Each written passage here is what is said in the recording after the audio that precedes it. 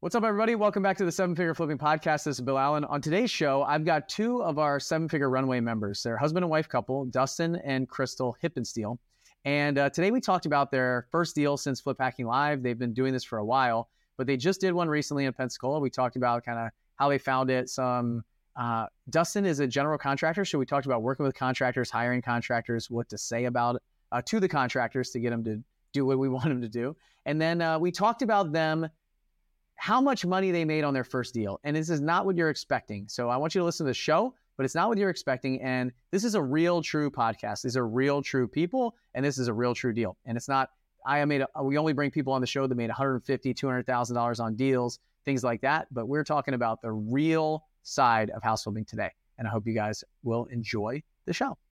My name is Bill Allen, and I'm the leader of a group of elite house flippers and wholesalers called Seven Figure Flipping. We don't brag or show off our success, but instead let integrity and stewardship be our guide. We are dedicated to helping people unlock the freedom they desperately need. If you ask other real estate investors, they will say to keep your secrets quiet. But we believe in abundance, not scarcity, and that's why we are the elite. We are Seven Figure Flipping, and this podcast is our playbook. All right, everyone. I've got a amazing show for you guys today. I'm really excited. I've got some guests here with me. So some folks that came to Flip Hacking Live last October and have been doing making some moves since then. So we're going to talk about the deal they just did. We're going to talk about some of those kind of things of what they've got going on. They're in our Seven Figure Runway program. So but they've been doing this for a while. So I'm interested to learn more right alongside of you as you listen to this. Today, I've got Dustin and Crystal Hippensteel. What's up, guys? How are you? Good. How are you doing? Very good. So give me a little background about you guys. I see that you've been working in real estate since your kids were in diapers, it says here. So, and I think you said your oldest was 10. Is that right? Yes. Okay. So give me a little background about what that's like. Like not your kids being 10 years old, but your real estate journey. So initially it kind of started out as a necessity. We bought a house and it was a 203K. So we brought in a contractor. I'm a contractor myself. So after we got... Can you tell everybody what that is? There's probably a lot of people listening who don't know what a 203K loan is. So the 203K is a loan set up through a bank where money is allocated to fix the property. And you have to meet certain guidelines for the property to actually obtain the 203K itself. And with ours, the house didn't even have a front door. There was a lot of electrical damage and drywall damage inside. So we were able to buy the house and have it qualify for a mortgage because of the 203K. The contractors came in and they repaired a lot of that. And it was all set up through the bank that they had the guidelines to meet of what needed to be fixed to make sure the house was actually livable and secure their funding, their financial interest as well, I believe. Yeah. So if you're listening to this, it's basically like a rehab loan. It's a renovation loan. So 203K, there's some requirements that need to be made, but you got to fix the house out to get it ready to get a loan. Whereas it might not be bankable even on conventional standards most of the time. Right. So how much work did you guys have to do to it? We did quite a bit. We ended up putting new roof, new windows, new doors, full landscape on the outside. We painted, fixed siding. I mean, it was a live-in flip for us. We got the initial stuff done with the 203K to be able to move in. And that was kind of where the kids being in diapers were helping out. We lived in New Mexico at the time, and our boys thought that I had a rock collection. Everything out there is zero-scaped. So on the weekends, I would go get rocks every weekend, and they'd come out and help throw them around. And they said, Dad just loves rocks. They thought for the longest time. So if you've been to Arizona or New Mexico, places like that, even Vegas, there's really like grass doesn't grow really well there. So it's just like all rocks everywhere, isn't it? Like dust and rocks. Yes. So what happened after that? You guys moved from New Mexico somewhere else? We actually bought another house in New Mexico and flipped that one. Then I was working in Santa Fe at the prison out there at the time. And during that, I started going through all my classes to get my general contractor's license. And we leaped into being a GC and moved to Michigan and started doing that whole thing. And we kind of bridged from the construction into real estate. And that's kind of where we're at now. We moved from Michigan down to Florida, Pensacola, and we bought 4 properties in the first 4 months we were here. We used all the money we had from our home we sold, all the equity we pulled out, and we jumped into it. But we didn't realize at the time that was the route we needed to take. We actually kind of stumbled across Seven Figure from one of your Altitude members. We worked on a couple properties with our painting company with her, and we got to talking, and she said, you need to check this out. And we ended up going to Flip Hacking Live, and fast forward, here we are. Who was that? Shannon Amos. Shannon, that's what I was going to, that would have been my guess. So, okay, so you were working on some of her projects? Yep. Oh, cool. And she said, come to Flip Hacking Live. So you were flipping houses then, though, already?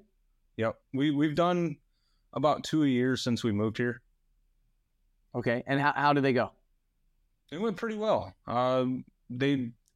The first one we bought, it was sight unseen. It was something we potentially were going to move into. Didn't end up being that way, thankfully. And we took some time working on that outside of our other projects. So it honestly, it probably took us about 7 months to get it up to par, just because we weren't spending a lot of time there. And we made some money on that, reinvested it. We actually took some of that money and bought a commercial building for our painting company. And we've got that leased out now. We shut down the painting company and we're running full force with our real estate now. So you're full-time in real estate? Yes. Okay. Crystal, what's your role in all this? So my role so far has been trying to get leads. I've been driving for dollars, sending out handwritten letters to a lot of people. I've been trying to nurture relationships with wholesalers in the area, which has worked out to my benefit. I've got one who's been sending me all kinds of leads, which is good. And just trying to set up our systems. Like I said, we've been flipping for a while, but never like as a business, more as like a side hustle or a hobby. And then after going to Flip Hacking Live and seeing like how much having processes and systems helps make things like a lot more profitable and more enjoyable. Like I've been working on all that. Got it. Nice. What would you recommend? So you're out there like working with wholesalers. You got one sending you a ton of leads. Like what are some tips that you would give to some people out there that might not have a lot of money and they want to do more networking and work with wholesalers and stuff like that? Like how have you done that? And what are some lessons that you learned and maybe some tips that you could give that would skip a lot of like pain for some of the other folks out there? What networking, just like that, reaching out to people, just saying, hey, this is who I am. This is what I'm doing. Even if you don't have a lot of experience, like just do it. Imperfect action is better than no action, right? Where? Facebook, Instagram. I found a couple of people through Instagram, that are doing wholesaling, mainly Facebook though. Going into different groups, joining all of the groups that you can find that even look remotely, interesting or like what you're looking for. I went through all kinds of Florida Facebook groups, Pensacola, Escambia County, Santa Rosa County, just putting posts in the groups. Hey, I am a flipper. This is what I'm looking for. Looking to make relationships with wholesalers, and then put your email, my phone number in there. And eventually I get people just sending me messages, and then we'll talk back and forth, tell them what we're looking for, become kind of friendly. And then all of a sudden they're sending you things. Nice. So do you care that they're sending you garbage? Like, are you cutting them off? Are you deleting their emails, not talking to them again? Or like, what would you recommend? So if it really is garbage or you're just not getting anywhere with them, I do tend to just cut these people off and like not to give them the time of day. Or if I notice that a lot of their deals are like listed on Zillow and stuff, and you're not really sure who's involved, I kind of shy away from that kind of thing. If I'm getting leads and they're not spot on to what I want, either I'll be like, hey, thank you so much for sending me this, but I'm looking more for, I need a garage, or I'm looking for 3-bedroom when you're sending me 2-bedroom. Thank you so much for that time, but this is what I'm looking for. And if it doesn't change or anything, I'd cut them people off too. Okay. Got it. Dustin, I got a question for you. you got a general contracting background. So would you recommend that somebody gets their general contractor license if they're getting into real estate? Definitely not a requirement. It can help you along the way, but I personally, I believe just building those relationships will help you the longest, because you may end up putting yourself in a situation where you're trying to run a construction company instead of a real estate company. The general contractor license gives us an upper hand because I've built houses and I've worked with a lot of crews myself. So the project management side and going into a home and seeing what's wrong and being able to come up with an accurate ARV is probably a lot easier for me than some folks starting out. Definitely not a requirement though. I mean, it will help you, but it may complicate things too if you're trying to do too many things at once. So when you got that license, did you start like working on your own houses? Were you running the crews and were you the GC on all those houses that you did? We weren't. So the houses we were doing were technically live-in flips. I was doing pretty much all the work by myself, and then we would go out and work on customer homes and then process. So I got extra material and things like that we would use in our homes. And if we had downtime, I would put my guys to work on our personal home as well. We really didn't jump into having secondary properties until we moved to Florida. And then I would just basically have my guys go over, and if I knew that they were well-rounded within a certain aspect like carpentry, or if they're really good at painting, like, hey, do you want to work this weekend? I've got this available now. And I'd give them a scope of work, set the expectation, and if needed, I would always be over there getting my hands dirty right along with them. And I think that helped us a lot earn respect and move things forward.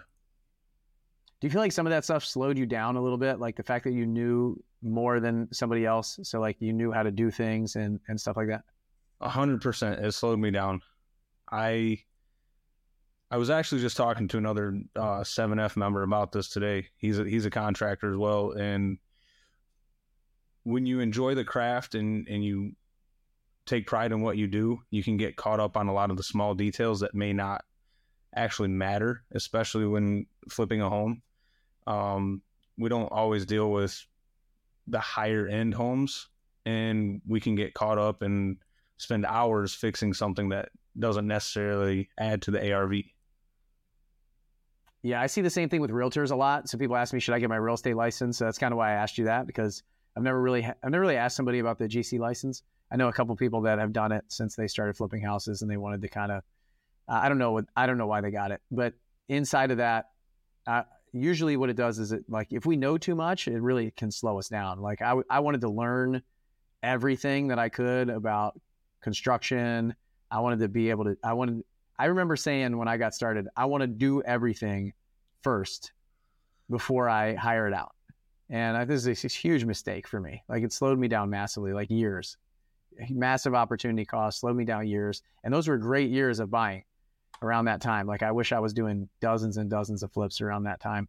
And so I think it was a big mistake for me. And then I've seen other people who have no idea what they're doing at all, can't screw on a light bulb, that have run bigger and better businesses than me in construction. So, but they understood marketing, they understood sales, they understood some of the operational side of things. They just didn't necessarily understand exactly how the widget worked. So, okay, what do you guys got going on now? So you came to Flip Hacking Live, and then you went full-time in your real estate business. And what's it been like since then? So since Flip Hacking Live, Crystal kicked butt and started our new business, Porvita Property Group. And she built our website. She got all the branding and stuff squared away, so we have a good foundation. I finished up all of our projects with our painting company, and we shut that down. We recently found a lead. So where we're at now is we have one property that we're working on as a flip. We finished one. We completed and sold one about 30 days ago. And how much money did you make on that? Not a dime. Not a dime. Okay, let's talk about that. What happened? So, like I said, we obviously we can do the work. We had everything in place. We had the property start to finish back on the market in 15 working days. Our crews came in, they kicked butt. We did very well with that. It didn't need an entire gut, so that helped out. But we did a ton of yard work on it, new paint, new doors, new flooring, electrical updates. What held us up is we still were kind of our old mindset with it, where we can just do this and it'll go.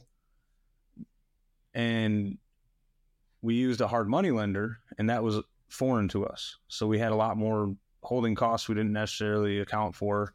We probably should have bought the property at a lower cost. We were just excited and ready to go. And sometimes you got to make that leap. And part of business is just having the faith in yourself and taking that bet on yourself. So more money costs. Did the market affect you at all? Yes. Okay, so the shift in the market where these houses weren't just flying off the shelf. So you were doing more of a cosmetic flip, it sounds like. The market changed a little bit and kind of stuck you there. Did you have to do some price reductions? What did you have to do to sell it? I think we ended up doing staging, and we did a price reduction on it. So price reduction, now you're paying for staging that you weren't planning on doing in the beginning. You got some higher fixed cost of hard money and things like that kind of ate up some of your profit. Yes. That sound about right? Exactly. Okay, so if you're listening to this, just so you know, it actually happens where people break even, lose money, make less than they thought they were going to make. It's not all rainbows and butterflies on the podcast all the time. But my next question, I think, is the most important one. Is we talked about all that stuff, but like, what did you guys learn, and what are you doing differently because of it? Where to start? I mean, we learned so much from that. It was an awesome experience. If you take the money out of it, I mean, our systems are a lot better now. We gained a lot of subcontractors. We built a lot of relationships through this. Staging was totally foreign to us as well, and something we now have a few that we can call, and we understand the costs that are along with that. Learn the value of knowing your numbers and not buying something too high just because it's there, because it's not going to work out. Wait a second. Didn't you already know that? Yes. No, I'm kind of joking, but the reason I ask you that specifically is because it's like one of those where it's like, don't touch the stove. You know, when somebody says don't touch the stove, it's like you understand that it's hot until you burn yourself. Right. And so burning yourself sometimes is like the best thing that could possibly happen to you, because and a lot of people are like, you know it, you understand it, but once it happens, now it's real, and it happened to you, and you're like, okay, like you'll remember that. Like I burned the stove. Now I remember every time I get close, it's like, I can't do that. I can't do that. And so sometimes it happens. Here, I wrote a quote down. Let me see if I can try and find it. I hope I can, because we were doing an event the other day. Here it is. I was in Africa with my 8-figure members, and we were talking about becoming a $50 million CEO. We're talking about building a $50 million business. And somebody said, like, I'm not a $50 million CEO yet. And I was like, dude, where do you think you're going to figure out how to do that? Like, where do you think you're going to figure out how to become a $50 million CEO? Like, I don't know how to be a $50 million CEO. And so my quote was, I think it's a skill. I think it's not a skill you learn, but a path that we walk. And so all of these things, like we think these are skills that we learn in a classroom, but it's really just like a path that somebody walks. Like you just keep taking a step and a step and a step, and you learn something different. And so I loved, Dustin, your answer on this is like, where do I start? What I learned. And then you went to the positive of all of the things that helped you. So like a book of subcontractors now that you were able to basically attract with this deal that will in the future make you a lot of money. Relationships, understanding the value of buying at a lower price and not being like, oh, that's way too low, I can't offer that. Like you have to offer that if you want to make money. Understanding the fixed cost of hard money, understanding the possibility that the market could make a change during the whole time, even in 15 business days, right? And so all these things kind of happening and coming together. And now if you could learn all that stuff and do something with it, This is all knowledge and information that nobody can take from you. It's experience and knowledge that no one can take from you ever. The most valuable thing you can ever gain. You're gaining more ground, inches of ground in this war of business over and over and over again. You guys just gained, like, even though like the bank account may have stayed the same, your business acumen and experience is moving forward. And that's where you win. That's why the other people that haven't done anything, that are still sitting on the sidelines, that have the same bank account. Their bank account is the exact same as yours. Your bank account didn't go up. Their bank account's not going up. But you will beat them in the long run by far. You will win the war. You win the battles because you're moving forward and you're advancing. And they're just staying put. And by staying put, that equals regression. Staying put will always equal regression. So, okay, sorry. I had to get on my soapbox there for a few minutes. Any takeaways from that? Like anything that you guys feel like you want to say after that ramble? One thing I always tell everybody in the entrepreneur journey is that we pay for our education a little different. And this is part of paying for your education. It's not something we're going to forget anytime soon. And it's not a mistake we plan on making in the future. So. Oh man, I'd pay for that 10 times over. You let me pay with experience and not money. Done. Like I went to college. I spent a lot of money. The government, I got a couple scholarships. So probably to the tune of like 1.8 to $2 million. My test pilot school was $1.6 million to go to test pilot school. They used me for 2 years and then tossed me out. And so it's like that kind of stuff is wild to think about. You go to school, you pay a ton of money, and you actually don't really learn anything. You learn some of the theory behind what you're actually going to do in the real world. But this is like a true education. You let me do that for free? Come on. Like I'll do it every day of the week. So what's next? You guys are working on a deal now. How'd you, number one, like how'd you find it?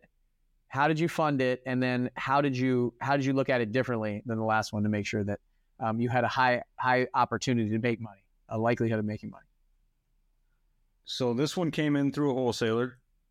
Another lead we just been getting deals in, and it was one we went out and we looked at it in person before we made the offer. We're a little hesitant, I guess you could say, from the last one, but we knew we needed to get out there and make an offer.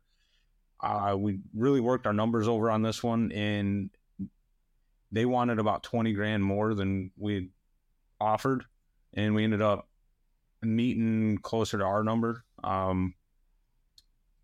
And it works out for us. We're moving along with the project fairly well. Our guys are over there as we speak doing drywall work and getting it prepped up for paint. And we had to do a huge yard cleanup on this, but because of what we did at the other house, we had people available to us that knew we were going to pay on time and take care of them, and they were ready and willing to work with us. So nice. What's the scope of work look like on this one? This one is going to be interior paint, exterior paint. We've got a couple doors to repair. Hardwood floors we're going to resurface. We got to build a deck out front. We had to put a new roof on the house. It was in really bad shape. And new hot water heater. Nothing too evasive on this. We're not moving walls. We're not doing anything like that. The home itself has good bones and it's in fairly good shape. I think the last time it was updated was about 10 years ago. So some of the stuff we're able to still keep. Okay. Where is it? Perdido Key. Oh, nice. Okay. That's a cool area. That's a really beautiful. If you're not from Pensacola, that's like just a little bit west of downtown Pensacola. There's the Navy base there, a little bit west of that, really like on the way to Alabama. It's like right before you hit Alabama. So really nice. Okay. Well, how'd you fund it? Our own money. Use your own money. Use your own money to buy it, your own money to rehab it. We used a hard money lender. Oh yeah. I mean, okay. So you funded it with hard money lender. Same one as last time? Yes. So you guys knew the numbers this time though. You could build it in and plan for it. Yes. And then what, you're using your money for the rehab or something like that? Yeah. We use our money to fund the mortgage on it through the hard money lender. Got it. Okay. So the hard money lender, if you guys are listening, hard money lenders, there's usually like points and interest. There's some junk fees, like appraisal fees and upfront fees and stuff like that. So they'll fund the majority of it. There's like There might be a down payment depending on your experience. So you might have to pay like 10% of the purchase costs. You might have to pre-fund some of the rehab, and then they do draws on the back end of the rehab costs. And then there's a monthly interest only payment every single month that you have to pay. So if you can't just like, even if it's 100% financing, it's not really absolutely 100%. You're always going to have some gap funds. You're going to have some account that has some money to make the monthly payments on the interest, some of the money that pre-funds some of the work, unless you can get like net 30 or net 60 terms from some of your contractors. But it's pretty rare that a contractor is going to front material money. They might front a little bit of the labor money, but definitely it's pretty rare that I'll have them front material money.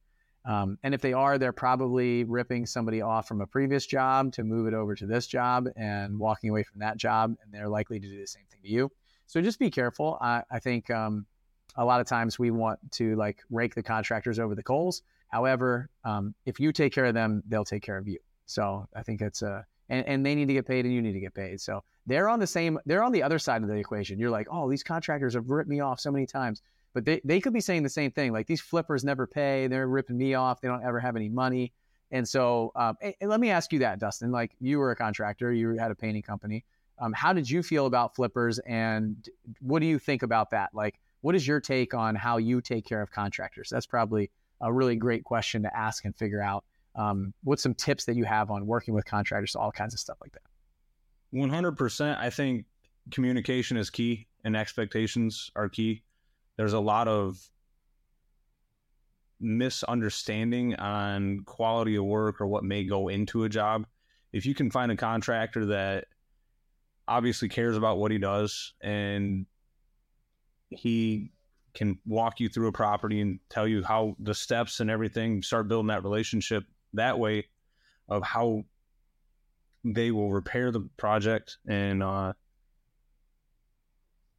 go that way with it. I'm kind of brain farting a little bit. I've got a lot to throw at you, so I don't want to go too far with it. Give me a lot. The people, look, working with contractors and finding contractors is one of the biggest questions that I get. It's always the problem that people say, like, how do I find a good contractor? How do I work with my contractors? Like, should I pay them up front? What should I get them to sign? Why won't they give me their EIN? Like, you name it. Like, it's just working with contractors seems to be like some of the biggest problems. And you were probably on the other side of that with your painting company. So like, what do you like to see when working with a flipper? So when we worked with a flipper, I had our business set up that we would take a 50% deposit, and we had our business was set up. You could find us everywhere. And we're very transparent with that. We wanted to be able to be seen. And I think that helped us grow that part of our business, and as well build better relationships and more trust within those.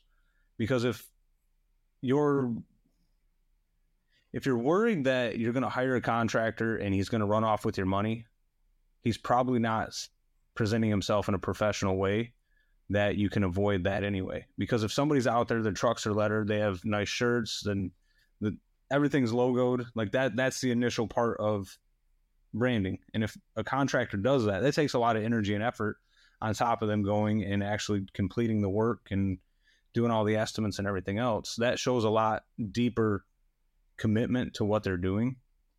That would be the initial thing, is if you can actually find them. And that way, I mean, God forbid something does go wrong, you can find them, right? So I think a lot of people that are listening to this are like, yeah, that sounds really expensive.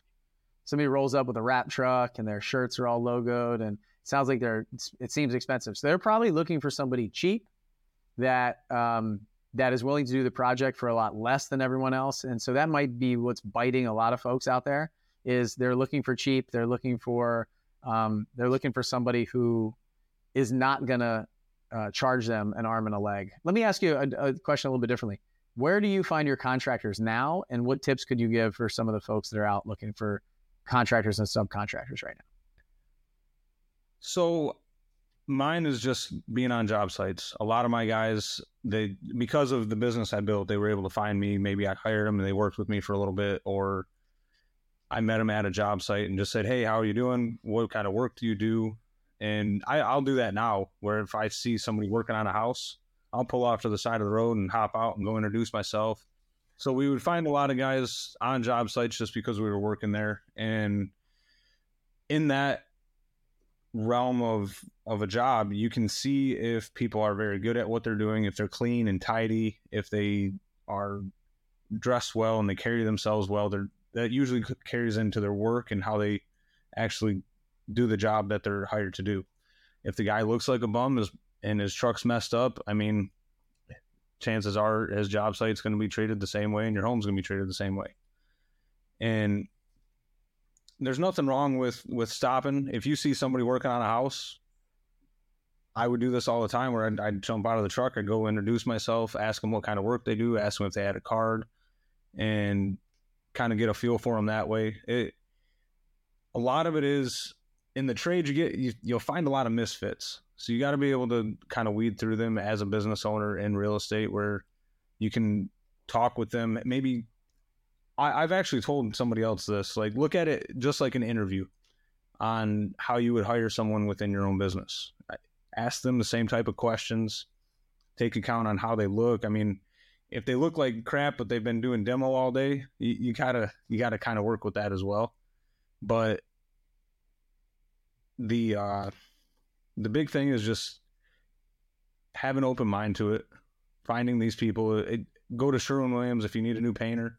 Talk to those guys. They get to see who the good ones are. They get a huge feedback from the customer base on who's a good painter, who's a bad painter. Home Depot's Pro Desk and Lowe's Pro Desk, those are great places to find other contractors.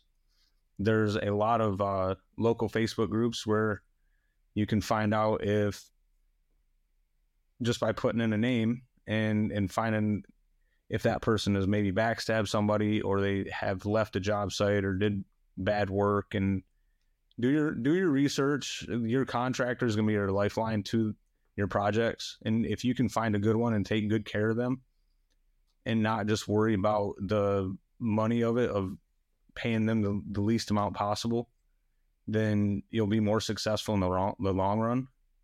I agree. Like, we, as investors, we can't pay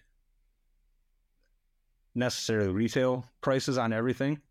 But if we can figure out a way to come to a common ground and talk with a lot of the contractors and say, hey, if I am able to provide you continuous work and I've got a bathroom that needs to be done, can you give me a price point on this so I can make sure that I meet my budget? And a lot of guys are real reasonable with that. We all understand it. It's just part of the process of actually being able to keep that open line of communication and talk with someone. That's the biggest point. And they're people too. I mean, contractors are people, real estate investors are people. And I think that a lot of that gets lost because there's money involved, and you're not always going to deal with someone that really cares deeply about your business as much as you do. So it's your job to make sure you do the interview process and communicate from start to finish on what needs to be done. Yeah, I think that's great advice. You got, like, you talked about the interview process, like you're hiring this person, treat them well. But I love the concept of look them up. So if you got their name and their company, then go into all these other Facebook groups and search them and see, because there's one thing that I've done in the past is I've had somebody who's like marketing something. They were like a handyman. And I went in there and I just searched this I Heart Spring Hill group. So I live in Spring Hill, Tennessee, and there's 40,000 people in this group. And you can see all the posts that this person has made in there. And it took me 5 minutes to find the 25 posts this guy made, bashing every other company, talking about, and just the comments that they made, just treating everybody else like crap. I was like, this is ridiculous. This is not somebody I want to work with. This is not the character of somebody that I want to work with. And so it was very easy for me to disqualify that person. And you mentioned it perfectly. You should treat it like one of your partners or one of your employees, like somebody who comes in and is going to work with you, because they are. If you're a flipper and you're like, I don't want any employees. Well, if you've got contractors, everybody that you work with, your title company, your lender, the workers, right? Instead of using the contractor term, they're all contractors. They're all people that work with you. They'll make or break your business. based on their performance. So you want to pick them wisely. You work so hard to get that deal. You work so hard to raise the money. You work so hard, and then it can all fall apart. The operational side of your business is so, so important. Crystal, I got a question for you as we wrap up. What you guys are coming out to Tennessee. You're going to come up here to Spring Hill with your kids. You got 3 boys. We're doing a financial workshop, like a financial event on the first day and real estate on the second day. So Thursday and Friday of this week. What do you want your kids to learn at that event? I'm hoping, aside from just being around other kids and other like business people, because like we've moved across the country, we don't have a lot of family or like a strong network where we are. So just to have them like around other people who are doing similar things that we're doing is pretty interesting in itself. But I'm hoping they learn more or less, like, don't be afraid to ask questions. Like, don't be afraid to look silly or feel a little silly just trying something new. Like, it's totally okay. The worst thing that's ever going to happen is someone might laugh at you and they're probably not doing the things that you're doing, and that's totally okay. Just giving them that confidence to explore some other stuff too. And money, like, they need to learn about money. They don't get taught that in school. So hopefully they learn a little something about maybe managing their money while they're there. I love it. How old are they, for everybody that's listening? They're 10, 9, and 7, and they're already entrepreneurs. They have a snack stand that they set up in front of our house every weekend, and they sell snacks to the neighbors. What kind of snacks? Just packaged stuff like Oreos, Teddy Grahams, drinks, water. Are they planning on bringing their snack stand to my office? They've thought about it. So do they want to come? Like, Yeah. Are they excited about coming? They're very excited. Oh, that's cool. My son just turned 9 yesterday. So yesterday was his birthday, turned 9. I feel like I'm going to be dragging him a little bit, kicking and screaming on the way in. But once he gets here, I know that he's going to have a great time. It seems like everything right now at that age has been a challenge for me. Like, doesn't matter if it's Cub Scouts, soccer, church, whatever does not include playing with his friends is like, he doesn't want to do it until he gets there, and then he has the best time. And at the end, I'm like, hey, buddy, you want to do that again next week? He's like, yeah, absolutely. And then next week, same thing, kicking and screaming. What's that? Our kids are the same way right now. They're at that age where they're very independent and want to do things their way. But if they're having fun, all of a sudden it's fine. All right. So we'll make it fun. We'll make sure that they have a great time. And if you listen to this, it's probably will come out after the event. So we're going to have a great time this week. I know that. And hopefully that we have some opportunities for you to do something like this with you and your kids in the future. If you are listening to this before June 8th and 9th, you can go to sevenfigureflipping.com/kids, and we'll probably make that same site if we do something again in the future. So if you listen to this in the future, go check that out, sevenfigureflipping.com/kids. And I'm really excited about this. I want to, I don't know, I have some ideas of where I want to take it, but we'll see how this first one goes. We have like a couple hundred people coming here. It's going to be a lot of fun. We're doing it in my office. We're facilitating 4 different age groups. And then we're going to go out to my farm to have some fun. Make sure they bring bathing suits. Make sure you guys all bring bathing suits. We got some cool stuff planned at the farm. And I'm excited for it. Any last things you guys want to say before we wrap up? Anything that we missed, or some things that you're like, man, I was really hoping Bill would ask me this, and I know that the people need to hear it. My only thing would be, so I'm getting over a lot of my own like self-limiting beliefs, which is like, who the heck am I to do any of this stuff and to talk about it nonetheless, right? Don't feel silly trying. If this is something you're really interested in, no matter what in the world it is, just go for it. I love that. That's like my favorite part of the entire event, the entire podcast we just did. How can people, like, what do you guys need? And how can people reach out to you or find out more about you? So if there's something you need, like money or deals or something like that, this is a perfect time to go out to, I don't know, 20,000 people. So we're still newer to like the private money game. We've never used private money at all. So learning more about that and just like structuring deals, how to work with private money lenders. Like we've already said, we've worked with hard money. We've used our own money in the past, but being able to have relationships with actually like people and not just some companies is more appealing. That's really upsetting to me. 10 years and no private money. Like, you need to figure out how to raise private money. Get off of this call and go do the 500K challenge, just do some studying, research private money. Yeah, this is like, okay. Yeah, now I'm triggered. Now I am triggered, Crystal. Yeah, stop using your own money. Go raise some money. Listen, here's the deal. Let me give you one quick thing. The people will thank you for paying them interest on their money. Your friends and family need your help. The people in your world need your help. The people that you know and that you'll meet in the future, they need your help to make more money because they can't. They don't know how. They're putting it in the hands of Wall Street and all these other idiots out there. And you can make them a much better return than them. And you're more trustworthy. You're more reliable. You're more steady. You're more everything than them. So stop letting Wall Street steal people's money and let them make expense ratios and management fees and all this other crap that they build in there to just take their money down as it goes down, and go help them. So you have a fiduciary duty to your people out there to go help them make more money. And if you're not doing that, man, like just the joy of somebody thanking you for getting them involved in this investment, doubling their money in a few years, the kind of things that I've been able to do, it's just magical. Like you'll never go back once you get a taste. So, yeah, we'll talk about that over the 2 days to the kids, but you'll be listening in, Mom. So we'll get you to, your kids will be like, Mom, we need to get some other people's money to invest in our snack stand. We need to 10x our snack stand. So we need to buy more snacks. To buy more snacks, we need more money. We need an investor. So, what about you, Dustin? Man, I'm just trying to absorb everything. This has been an awesome experience. One thing that we set out at the end of last year to do was build our network, meet more people, get out and talk with more people, and 7F has given us that opportunity. And we've really enjoyed everything we've been learning, the experience it's offered us. What you and your crew is doing it's amazing. It's totally changed the way we are looking at our businesses, at our life, at our future. And I appreciate it. So thank you.